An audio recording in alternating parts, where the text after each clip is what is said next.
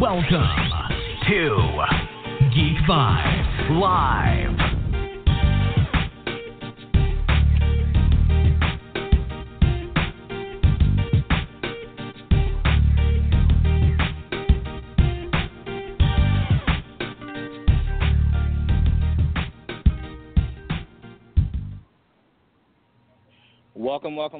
Welcome, Geek Vibes Nation, to a special episode of Geek Vibes Interview. We have a very special guest tonight. A Los Angeles native, best known as one of the original cast members of Mad TV, also starred in Pulp Fiction, but better known for his voice projects, his voiceover work projects, such as Justice League Unlimited, Samurai Jack, Family Guy, American Dad, Star Wars The Clone Wars, and so much more. Ladies and gentlemen, welcome Phil Lamarr. Hey there. What's going on? Not too much. Well, that's actually completely untrue. I'm in the middle of an Indiegogo campaign for this cartoon I'm trying to get off the ground, Goblins. And I've never done crowdfunding before. Done a lot of cartoons, but never had to raise the money. And, Man, it's work, you know? Yeah, well, listen, we are here to help however we can. That's actually a great segue you gave me to my first question that I was going to ask you. I've seen numerous videos and, on the page for Goblins. It looks like so much fun, and I love the idea of getting a show from the point of view of the monsters. What can you tell us about this project that you are the co-creator for? It's based on a really popular webcomic my friend Terrell does called Goblins, and it's his premise. The little low-level monsters you play against in D&D that you basically just chop their heads off so you can get like a +1 sword to get you to the real dungeon. You know, his premise was, what do those goblins like getting their heads chopped off? Probably not. Why don't they become adventurers so they can level up and protect themselves? So yeah, our adventuring party, the paladin and the monk, the warrior, those are all goblins. And so they're going through and doing their adventuring. And I've been reading the comic, and it's just so good. He takes that one little premise and then just build this world. And my buddy Matt King hit me to it, and we were just like, oh man, this would make a fantastic animated series. And so I called up a bunch of my friends, Billy West, Maurice LaMarche, Tara Strong, Jennifer Hale, Steve Bloom, and got them on board to voice the characters. And we wrote up the script, based on the original storyline. And right now we're trying to make this real badass trailer to show people what the storyline and what the characters are like. Because executives, it's not like anything that's out there. So to try to just hand it to them on a piece of paper, they're not going to get it, especially something that's, D&D has gotten more popular, but it's not comic books. It's not superheroes. And so you tell some studio executive about it, he's like, okay, can we make it more, approachable to the mainstream? And, first thing they're going to do is try to make it for little kids because the goblins are colorful. Right. Yo, man, no, this is not that. This is not, Yeah, no, I completely understand that. And honestly, like I said, watching the videos that you guys have on your Twitter and everything, I just love the idea of it. And I would hate for the corporate suits to go, well, let's pander to children and let's make it colorful. Let's make it something that's kind of funny and completely drain what you guys originally had planned for it and make it to something completely else so we can sell toys. No. Right. Let's keep it exactly how it is, because honestly, as soon as I heard the idea behind it, the idea of these monsters who get pretty much stomped all over and people could care less about them, we keep forgetting, they matter also. they, I'm sure, don't like being, stabbed 80,000 times or their heads cut off. Let's hear from their point of view. So this is something that and it's got a lot of humor like too. So much fun. Because the Goblin tribes name themselves, sort of like Indigenous people do, names having to do with their physical characteristics or their destiny or whatever. There's like big ears and one eye, and my character that I'm voicing is called Complains of Names, because he's always got an issue with everybody else's name. Like, why'd you name this guy Dies Horribly? I mean, now he's living his life in constant fear because he knows he's destined to die horribly. Why would you name him that? And you're a chief just because you're named chief. This makes no sense. That's what I'm talking about. You already have this pure humor attached to it. You don't need that extra humor. You know what I'm talking about. The corporate suits would want you to to oversaturate it with humor. Right. That sounds perfect right there. But pretty much what these executives should know when you guys pitch it is anything Phil Lamarr's name is attached to, just book it. Book it, sign off on it. Just give the okay, give him what he needs to make it happen. I can't even think of the last time I saw something that you had your name attached to that I was just like, no, I don't know if I like this. I've loved everything you've done, and honestly, I was talking to my co-host Joel about this not too long ago. When I looked at the list of things that you've done that I didn't even realize you've done, I'm just like, I think Phil Lamarr is my entire childhood. You know what I'm saying? Like, you are my childhood. And then what's even crazier about that is growing up and then watching Mad TV. I used to always tell my dad, was huge on Saturday Night Live. I used to always tell him, I didn't get why he was huge on that. I was huge on Mad TV. So we would always have these conversations on what we thought was better. I honestly thought Mad TV was widely underrated. Some of the best comedy minds came from Mad TV, and I feel as though this newer generation, now that Saturday Night Live is still going on, I know Mad TV was brought back for a little bit. They tried, They did, but they don't appreciate how important and how great that show was, and how many great comedy minds came from that. Keegan-Michael Key, that everyone loves from Key and Peele, they forget he came from Mad TV. No, and that's where he and Jordan met. They weren't partners before Mad TV. Yeah, I mean, people. What are your thoughts on how? Do you feel as though Mad TV is something that's underrated and not talked about as widely? And just being revered as one of those great sketch comedy shows. Do you feel as though it's underrated in today's time also? A little bit. I mean, the one thing that SNL has, for all their ups and downs, that I feel like was lacking, like the Mad TV producers had an amazing eye for talent. I mean, just in terms of the people I'm still friends with and who I'm still fans of that I worked with on there, and the people that I watched after I left, they had some incredibly talented people there, and the writers, but they lacked an overall vision, which I think might have been the thing that could have lifted it to that one next level, because in the beginning they kind of had a concept of like, oh, it's going to be a TV version of Mad Magazine, and they, did the movie parodies, and some of them were just brilliant. I mean, we did one, I think, third season that was basically a black version of the Three Stooges.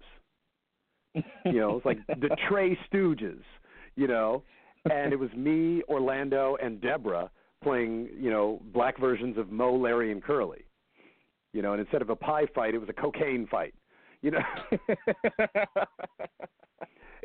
Yeah, but that's what I'm talking about. That's how special you guys were with your comedy, and I think the only reason SNL is besides longevity and things like that, was just the bigger names they were able to grab, like the Eddie Murphys and Steve Martin, like guys like that.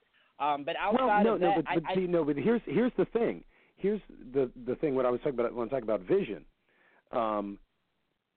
those SNL people took a hand in launching people from their show, into stardom. John Belushi, oh, you want to go do Animal House? Sure, go ahead. Oh, Chevy, you're doing. They realized that if somebody started on their show and then went on to huge success, it reflected well on them. And then they could get even more talented people coming their way. The Mad producers never got that. Like, they had a chance. Alex Borstein was supposed to be on Gilmore Girls, but she was still under contract to Mad TV. And the producers of Gilmore Girls were like, we love her, we want her, we will let her do both shows, we will shoot around, your schedule, anything you want. And the Mad producer said, nah, she's ours. Wow. Which doesn't make any sense. Like, hello, she's about to be on a primetime show with 3 times the audience of your show. You could have her. You could add 2 years to her contract in exchange for this, and then you have a bigger star who is now getting your name further out there. And they said no. And you know who got that part? Melissa McCarthy. You want to talk about launching a career, right? Absolutely. That's insane. That's crazy. I mean, why wouldn't they realize that, furthering your cast into doing bigger things only furthers you also? Because they would say, blah, blah, blah, from Mad TV. You know what I'm saying? So people would go, oh, what's this Mad TV?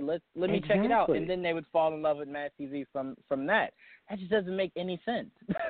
No, it's a skewed idea of ownership, and also I think just didn't have faith in the concept of the show. They were afraid that if they lost one of their talented people, they would lose their show. And that's no, you can't succeed in a mindset of fear. You know what I'm saying? Not at all. Not at all. But people went on. Orlando, ahead. Nicole Sullivan, incredibly talented people, just went on and do more and more funny stuff. Nicole Parker, there's so many great people who came through that show. Absolutely. Like I said, I thought it was funnier than Saturday Night Live. Honestly, that's my opinion. Mad TV was my thing. It definitely was not Saturday Night Live. It still isn't. I'd still rather Mad TV than Saturday Night Live. So I have to ask you this. We've had Michael Rosenbaum on. We've had no way. We actually just met Kevin Conroy the other day at Ace Comic-Con in New York. Nice. Susan Eisenberg. We're starting to complete our Justice League voiceover team. Catch them all. So getting you on, exactly. So getting you on is a huge boost in that. So my question is to you, is there a chance we could see a Justice League animated reunion, whether it be in a movie format or maybe just like a final season to like maybe further wrap things up, or just something, just you guys coming back?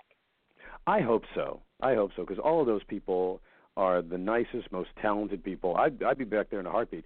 The toughest thing, and especially, because we all know, Warner Brothers working their thing is not necessarily 100%, deal, is getting the writers back. Right. Because we're all attached to these characters, but the truth is Justice League was about those stories. It was one of the few shows at that time doing story arcs, and the fact that they made those iconic characters work in this group and balancing the storylines of 7 different characters, that is not easy. I thought they did a decent job in the Justice League movie, but it was basically about the return of Superman. That was your storyline. Nobody else really had a story. Like even Bruce Wayne didn't have a storyline. So that becomes the challenge. I mean, I think all of us would be back there to play those characters in a heartbeat. Well, but, listen, I'm hoping it happens because, like yeah. I was saying, you're the voice of my childhood, and you doing Green Lantern. First of all, you doing Jon Stewart's Green Lantern, opening up the world to Jon Stewart, just meant so many. It was so important for so many different reasons. Well, you now thank have you, Juan. That's good to hear, young man. Oh, that is so awesome. That is so awesome. You now have fans like myself that kind of clamor more for a Jon Stewart than they do Hal Jordan. So my question to you is, knowing that in the DC live action world, we'll be getting a Green Lantern Corps, well, hopefully, somewhere down the line. Did you ever have, do you have any idea on who you'd like to see as Jon Stewart in a live action film? I don't know. It depends on the storyline. I mean, I've always thought that Dennis Haysbert is, to me, as far as live action, is the physical embodiment of what I picture Jon Stewart as. He's tall, he's strong, he's handsome, he's already got the voice. You're in good hands with Allstate. You know what I'm saying? And he has that military bearing, that seriousness, but at the same time, I know as an actor, he's, got the chops to play whatever he needs to play. But, if they're trying to go with origin story and they want somebody younger, then I don't know if Dennis is the choice. It depends on, the storyline. To me, the question about a core movie is, how do you work in John? Because all us comic book heads, we sort of take a lot of stuff for granted that is absolutely ridiculous. Like the fact that there are 2-3 backup Green Lanterns for Earth. That'll make no sense. If you tried to show that to a regular audience, they'd be like, what? What are you talking about? Wait, who's the Green Lantern? Well, it's this guy. He's the Green Lantern of Earth. Oh, so each planet has a Green Lantern. Well, not each planet, each sector. Okay. So why does this one sector have 4? No,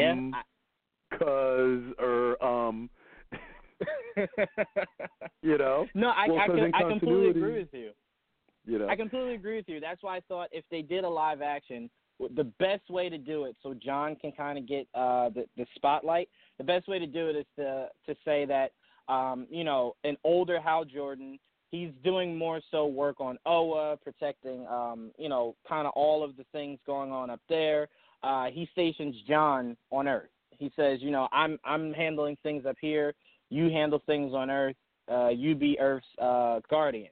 So we can kind of just flesh out Jon Stewart's story more. We can learn more about him.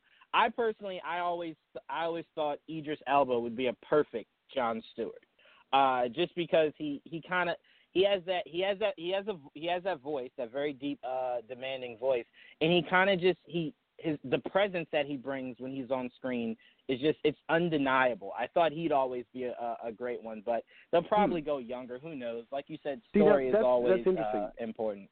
My problem with Idris is if they go with this same storyline that John is, and I have this problem with him in Pacific Rim. To me, Idris does not read like a military man. You know what I'm saying? He's too cool. Mm-hmm. He got a little strut in his step. When they teach you to march, you lose that. That is the first thing to go. That little hitch. But I mean, I also know he's a fantastic actor, and I'm sure he could play that if he wanted to. Right. No, it's again, it comes down to the writing. What story do they come up with, and then you got to, once you have that story, then you've got to find the best actor to play it, because what's the emotional range, what's required, because too much of the time, Batfleck, you get there and you just sort of cast based on a notion, and that's not the best way to do it. You cast based on the story. Who is going to bring this story to life the best? Yeah, no, I completely agree. I think that's part of what the live action world is struggling with, is that it's not only not necessarily a clear sense of direction, but it's also the stories I feel just kind of waver, like by the movie. Like the stories kind of just are in and out. But that's why we love and we always go back to the cartoons and the animated movies, because it's so structured, and it's well thought out. Well acted by the voice actors, and it's just honestly it's just way much better than the live action that we're dealing with right now. Now, honestly, you know why I think it is, why I think the animated movies are better generally, because they're not serving as many masters. Like when they do these movies, they're not trying to build a $1 billion franchise that'll run for 20 years. They're not trying to, serve hardcore fanboys and, DCU continuity at the same time. They just say, we like this story. We're going to pull this story from the comic books and build our world around this story. Much the same way Marvel did. They took what was good from their comic book storylines, but, they didn't make Iron Man have to build that, big clunky armor, then change it to gold, then change it to red and gold. They're like, no, we're going to get rid of that part, and we're just going to use the things that work for this story. The movies, they suffer too much from, trying to be everything to everybody. And I think part of that has to do with the fact that those characters are so much more iconic. When you got Batman and Superman and Wonder Woman, even people who have never picked up a comic book have an opinion. Wonder Woman wouldn't do that. It's like, you ain't never read a Wonder Woman comic book in your life. Who are you to say? But they think so it's so much easier to be wrong when you're doing a story about Batman or Superman, because somebody will tell you that you're wrong. Yeah. You said I was. Sorry, go ahead. No, I'm sorry. Go ahead. No, I was going to say, because Marvel got sort of lucky, that by the time they began their movie universe, they had sold off their most iconic characters, so they had to start with the B-list, and audiences in general didn't really care. They had heard of Iron Man, but nobody was going in watching for how it was going to be wrong. You know what I'm saying? They just were laying back and ready to take in the story, which is much harder when the characters are bigger and more iconic. That's why I give Kevin Feige and Marvel so much praise, because it was a risk. Starting off with Iron Man, who I thought outside of his cartoon in the 90s, the general public had no idea who Iron Man was. Right. We got to remember Spider-Man, Hulk, Wolverine, guys like that. The general masses had an idea about. But Iron Man, Thor to some degree, the Avengers in general, the general audience had no idea about any of these characters. That's why Iron Man was able to be its was able to be its own thing. Because if it didn't work, then you could kind of go back to the drawing board, figure out what other character that the general audience knows you could maybe bring out. But they were able to focus on just making it a good movie. Right, and you're not as beholden to continuity, because not everybody knows all the ins and outs of his story. You can, nobody was going, where's Avengers Mansion? Tony Stark doesn't live in that kind of building, Whereas when you're doing Fantastic Four, you got to have the Baxter Building. And you have to work that in, And same thing with Batman and Superman. There's so many things you have to do. Where's Lois Lane? Why haven't you done, Again, even people who don't care are going to hold you up to that. Yeah, and honestly, they have a formula to go off of. People remember all the way back to the Keaton films. So there's certain things that they learned. Some people were introduced to Batman through the comics earlier. Some people were introduced to Adam West, Michael Keaton, or Kevin Conroy's Batman the Animated Series. So you have in your mind an idea on what you think Batman should be. That's where Marvel had a strength. Not that many people had any idea an Iron Man existed. So it was very Right. easy for them to just focus on making a really good movie. Yeah. I have to ask you, Mm-hmm. this is actually a question me and my dad were talking about a few days ago because it was something I always wanted to ask you. You were a part of possibly the greatest scene ever made in movie history with Samuel L. Jackson and John Travolta. How was it being a part of that iconic scene? It was great. It was fantastic because, one, that script, we were talking about the story, that script was a work of art. Like, if he had never even shot the movie, Quentin would be famous just for writing that script. It was so good that, because the scene you're talking about, the scene in the apartment, was the scene that we auditioned with. And it's the kind of thing that you read it through 2 times and already you have it memorized. You're like, wait, how do I know this already?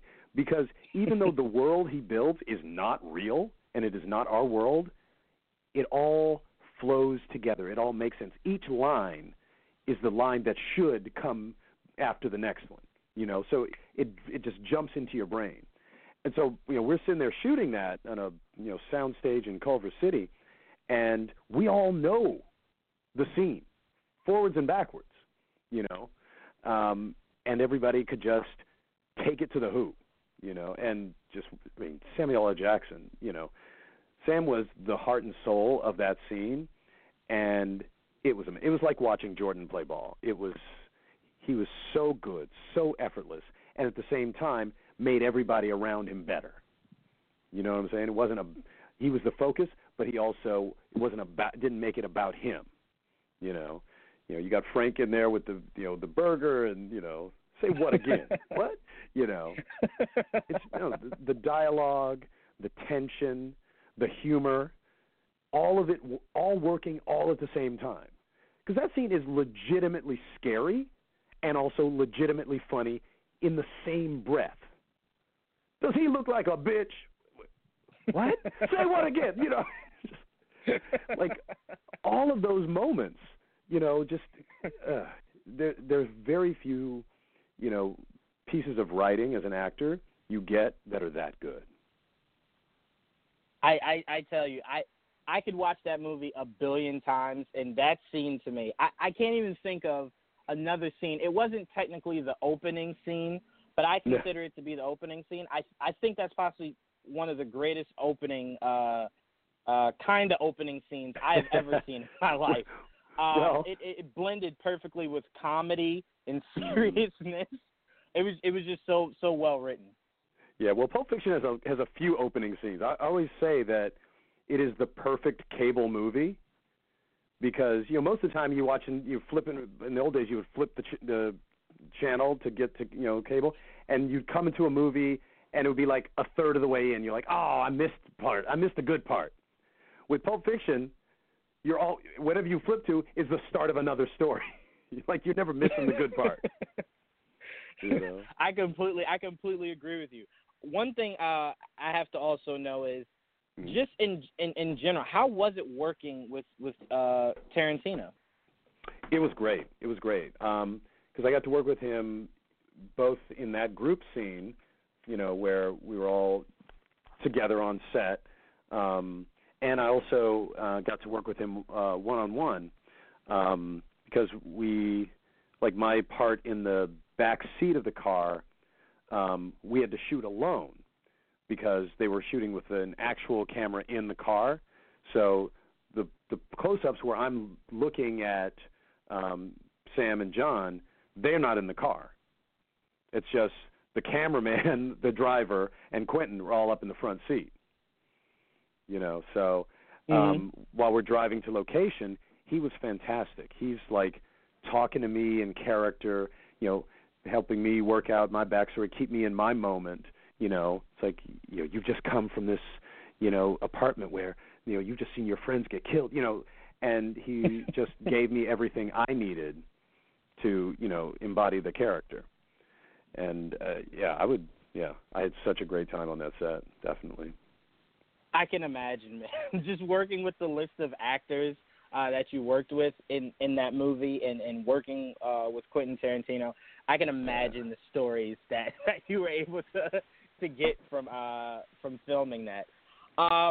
Okay, so I have a fan question here from one of my from one of your fans from our page. Cool. Huge Static Shock fan. Nice. His question is, it's kind of a two-way question. One, would you step back into doing a voice for Static Shock, like, obviously an older Virgil? And what would you like to see happen with the character of Static Shock that I think DC as a whole kind of just forgot about since the animated series? Yeah, I can still do Virgil, at whatever age you want him. Virgil Hawkins is Virgil Hawkins. That's who he is.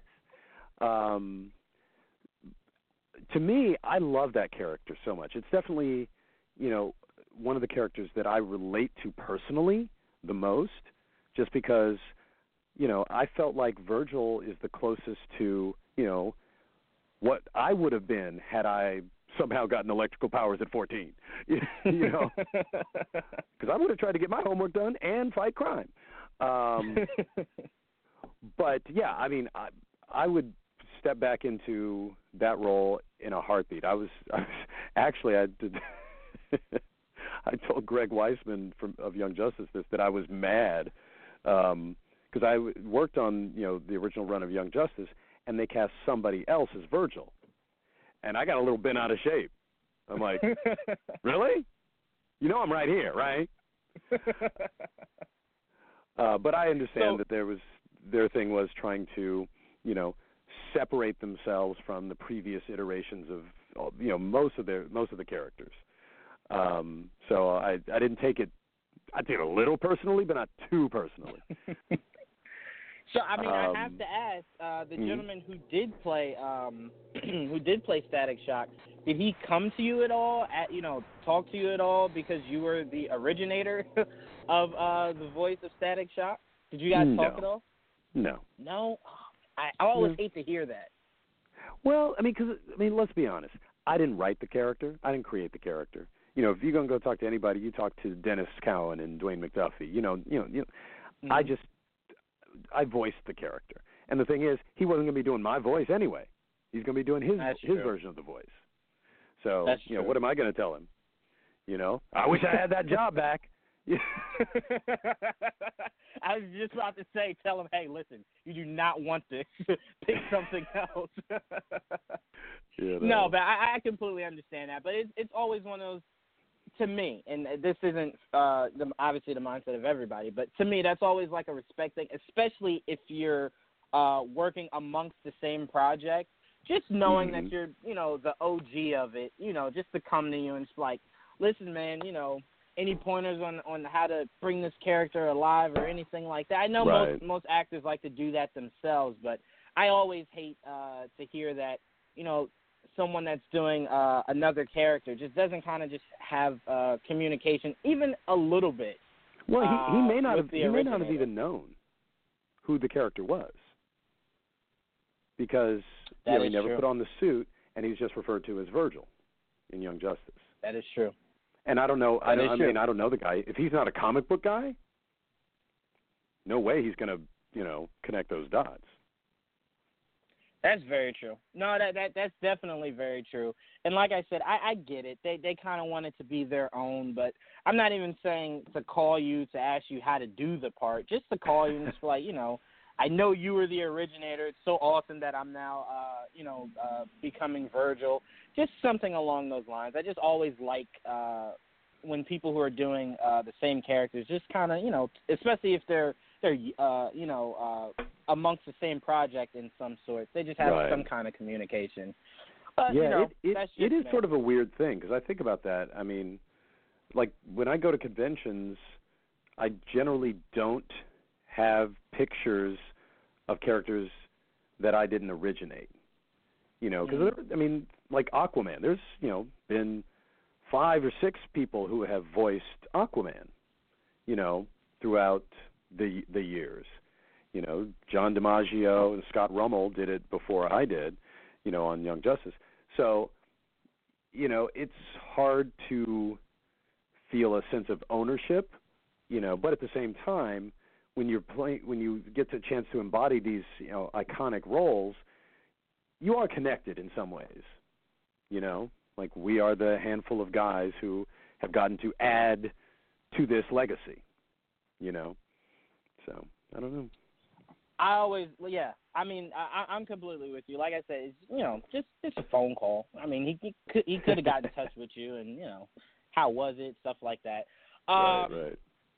Another question to you is, huge fan of this show. How was it working with Alex again and working with Seth MacFarlane for Family Guy? Oh, well, it's funny because Alex and I were work on Family Guy because of Mad TV. There was a Fox executive, a Fox executive who was in charge of Mad TV was talking with Seth MacFarlane about this new show. And in fact, for a very brief moment, there was a chance that his early version of Family Guy was going to run on Mad TV as little, interstitial clips, the way that The Simpsons started on the Tracy Ullman Show.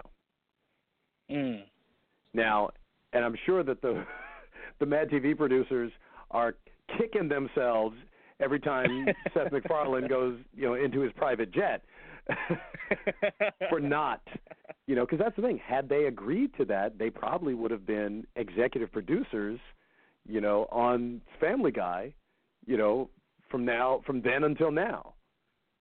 Just like all the guys who are on The Simpsons,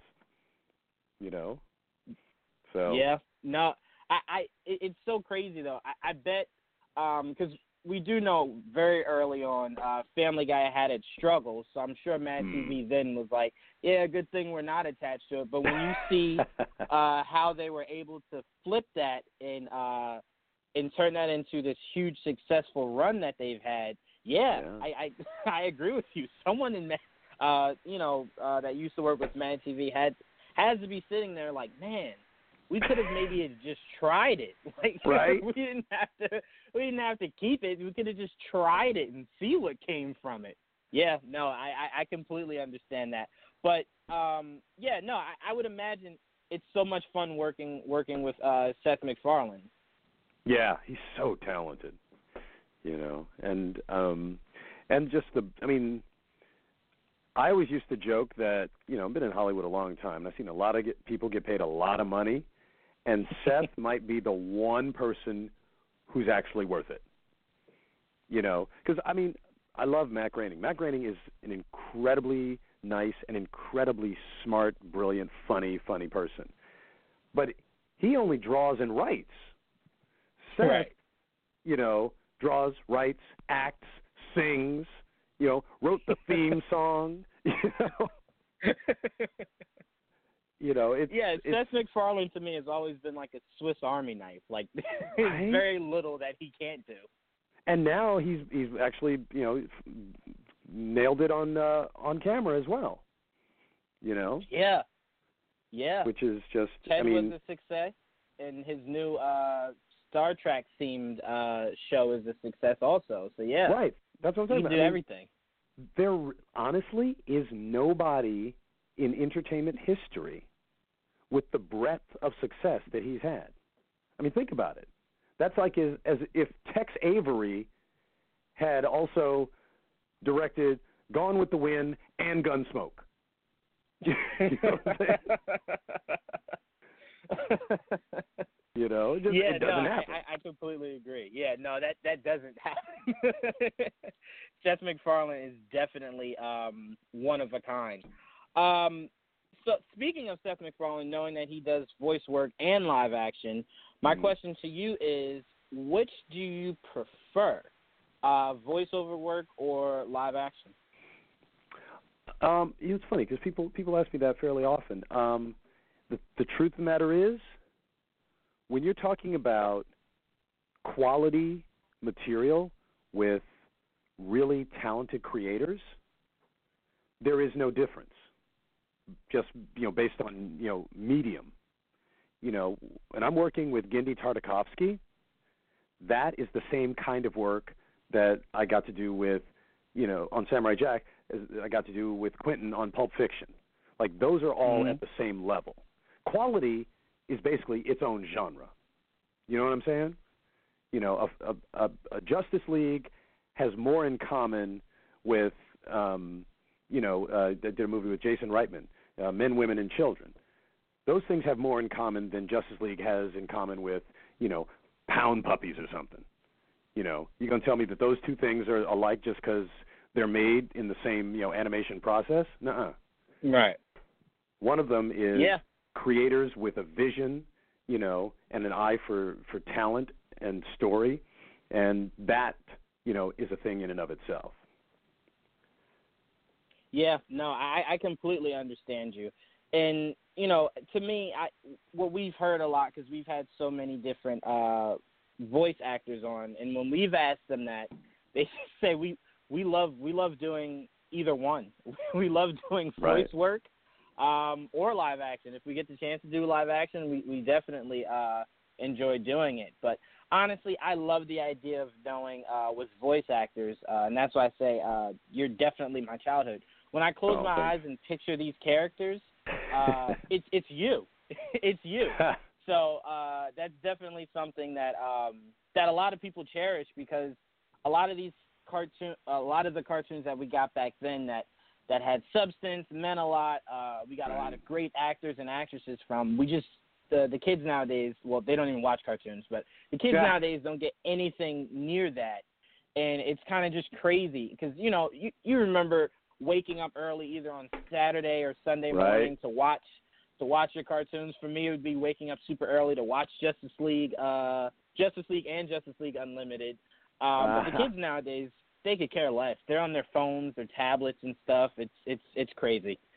Well, it's weird because I think there's something interesting about, like, when the cartoon time was limited, when you knew you only had this window of time on this day of the week to watch those things that were made just for you. Nowadays, people like, I heard that cartoon's good. I'll check it out, on my phone while I'm driving home or whatever. Like, you have everything at your, the tip of your fingers. So it's not the watching of it isn't as special. Do you know what I'm saying? So because you can watch it whenever you want, stop it, pause it, fast forward to some part that you think is kind of slow, Whereas before, you were lucky, if you had to go to the bathroom, there was going to be a moment that you would never see again. Yeah, no, I am completely with you. I remember those days.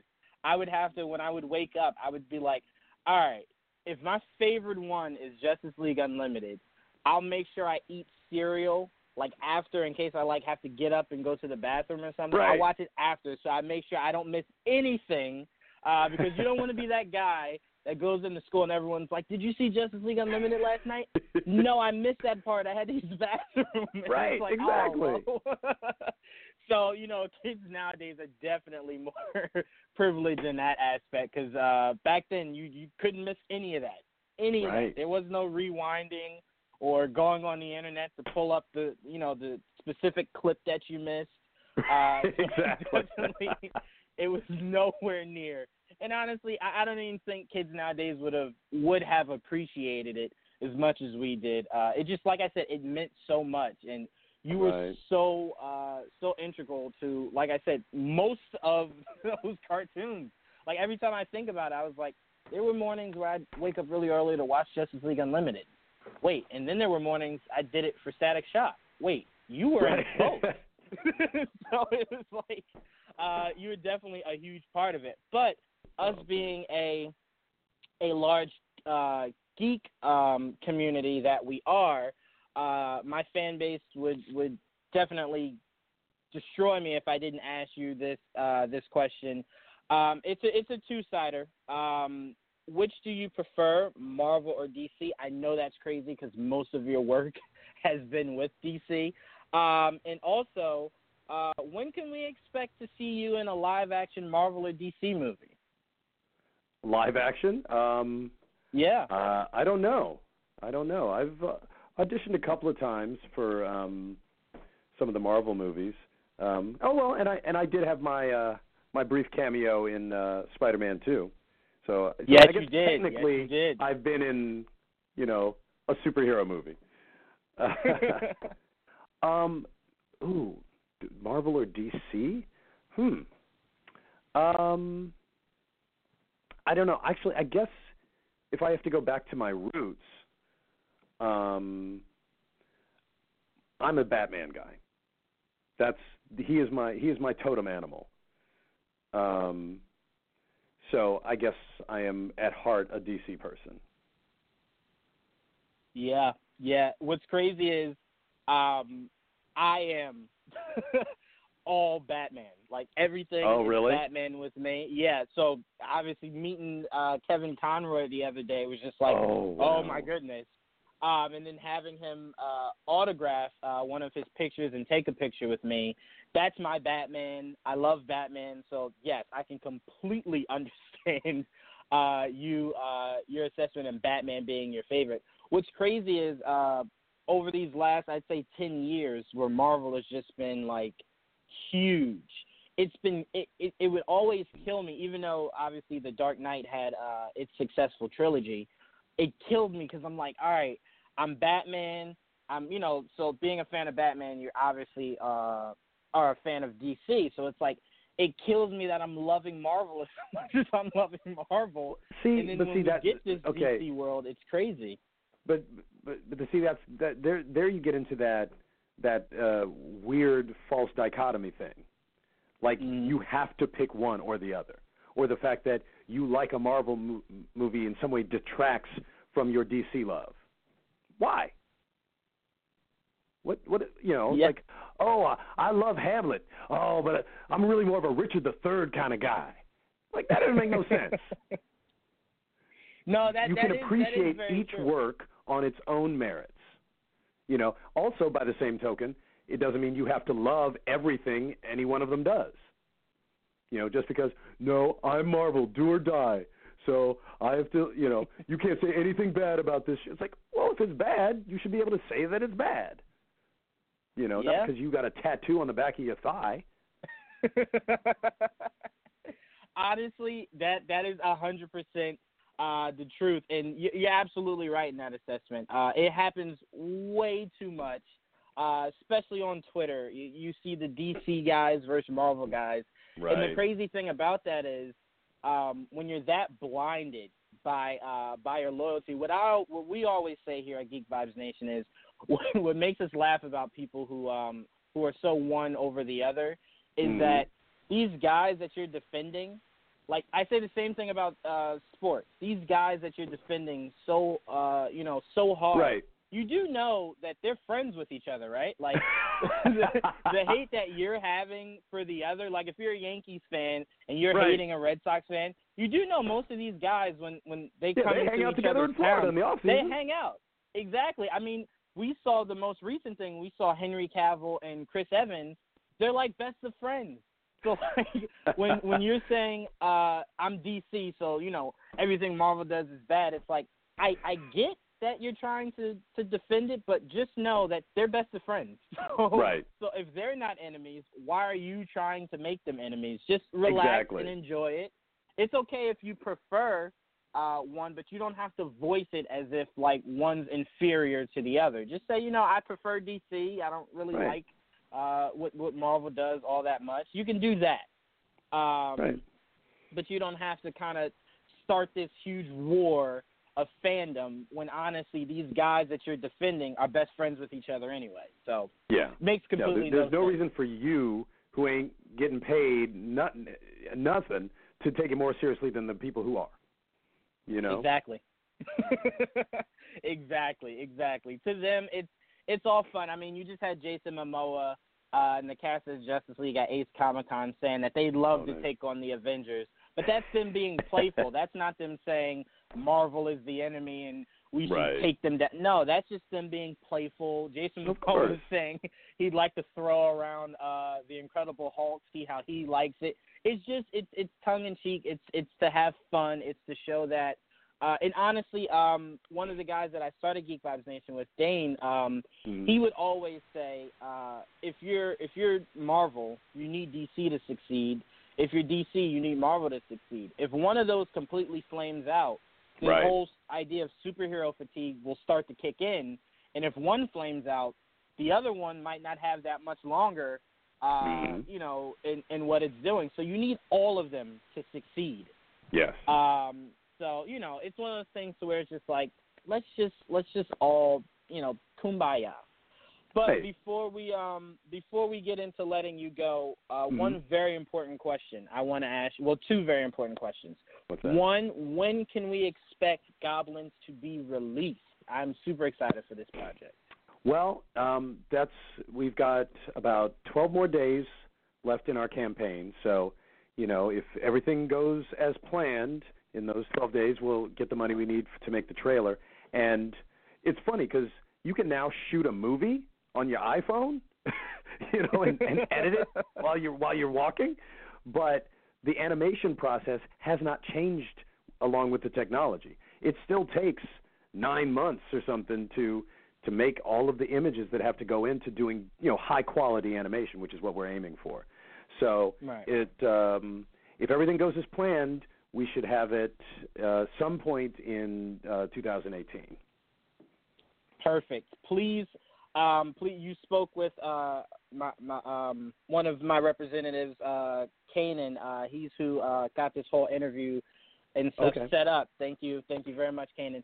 Please keep in contact with us. Whatever link we can share, whatever you need us to do on our end to further promote this project, because we are very excited for this. So please keep us up to date with everything going on that, so we can further get this out there. Oh, definitely, yeah. I keep everything on my Twitter, you know, at Phil Lamarr, 2 L's in the middle, 2 R's on the end, and on my Facebook and on the Goblins animated pages. We're trying to keep everything up to date, but I will definitely, like, you know, tag you guys on Twitter to help us get the word out. Thank you. Please do. You know, we have Twitter, Instagram, Facebook, Snapchat, everying. I got to follow you on Instagram. We'll share it. Yeah. We'll definitely send you the You'll get a link to Goblins animated follow just in a couple of seconds. Sounds good to me. We will definitely shoot you an inbox on Twitter of our Facebook and our Instagram, so we can further get Goblins out there, so we can get this going. I can't wait for that first official trailer to drop, and then for the show itself to drop. Super excited for this project. But before we let you go, I have to ask you for one last thing. If What's we that? could get a drop, of course. a drop from you, just something, you know, Phil Lamarr. You can say what you're from, and then you're listening to Geek Vibes Live. All righty. Hey, this is Phil Lamarr, Jon Stewart on Justice League, and Hermes Conrad from Futurama, and Samurai Jack, and you're listening to Geek Vibes Nation. That was perfect. That made my childhood over 1 billion times. Before I let you go, though, my buddy Joel, who was running the boards, so he couldn't be on with us during the interview, just wanted to say goodbye to you before we signed off with you. Okay. Hi, Phil. I'm sorry I was busy on the other side. Oh, I understand. Nice to meet you, Joel. Nice to meet you. It was an honor listening. It was a great interview. Oh, good. Good. Had so much fun. So we will be in contact with you. We will send you the links to our social media. Yes. And you definitely send let me us know the when this link is to going up so Goblin. I can tweet about it. Absolutely. Actually, by like 9 o'clock, tonight? I'll resend you the great. link, and you can start putting it out. That's how Excellent. quickly we will have this up. So again, thank you so much for making our childhood by coming on with us for this great interview. Oh, cool. Thank you, John. Thanks for having me on, man. Not a problem. Have a great night. You too. Take care.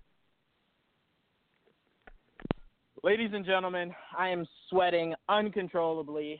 This has been possibly the greatest extended weekend I could say we've had, Joel. This has been awesome. This has been awesome. Seeing Kevin Conroy, getting that picture, speaking with Phil Lamarr, having a great interview. This was awesome. That was a great drop, too. This Holy was awesome. shit. Yes, it was. Yes. Usually when you ask them to do those drops, they don't do the voices. He gave us like three or four different voices. Listen, that might be our permanently looped drop that we use for like every show. That was awesome. But yes, this is what you've come to. This is what you should expect from Geek Vibes Live, guys, and Geek Vibes Nation. We all band together to make great things like this happen. Again, none of this would be possible without Joel, Kanan, Dane, Nick, Shannon, the whole Geek Vibes Nation crew, and all of you with our listeners and our fan base. So thank you guys very much. I wanted to so much. Say something. Oh, go ahead, Joel. I'm sorry. Go ahead. I wanted to apologize to the fans that sent questions out. We had some technical difficulties, so I couldn't get the fan questions out when I wanted to. So that's why they never came out, and that's why no one really got a shout out today. But I promise during the next interview we'll have the questions ready and hopefully not have any issues so that we can get those questions out. But yeah, I apologize to all the fans that did send questions. A lot of them got answered. You just didn't get any shout outs today. But I promise next time that we'll fix that. Yes, we do deeply apologize for that. We will make it up to you guys. We promise. Ooh, excuse me. But this was a great interview. Again, thank you to the entire Geek Vibes Nation team, Joel, Kanan, Dane, Nick, Shannon. And thank you, Phil Lamarr, amazing interviewer. Cannot wait for this Goblins project. We have so much in store for you guys this week for Geek Vibes Live. That is our flagship show on Sundays. It will be our season finale, our last show of the season. So we will be doing a award show and a recap of all the great things that happened this year in the geek movie world. So stay tuned for that, guys. A lot of stuff to talk about. And stay tuned for Wednesday for Full Court Press. Thank you very much, guys, and we will talk to you when we talk to you. Peace.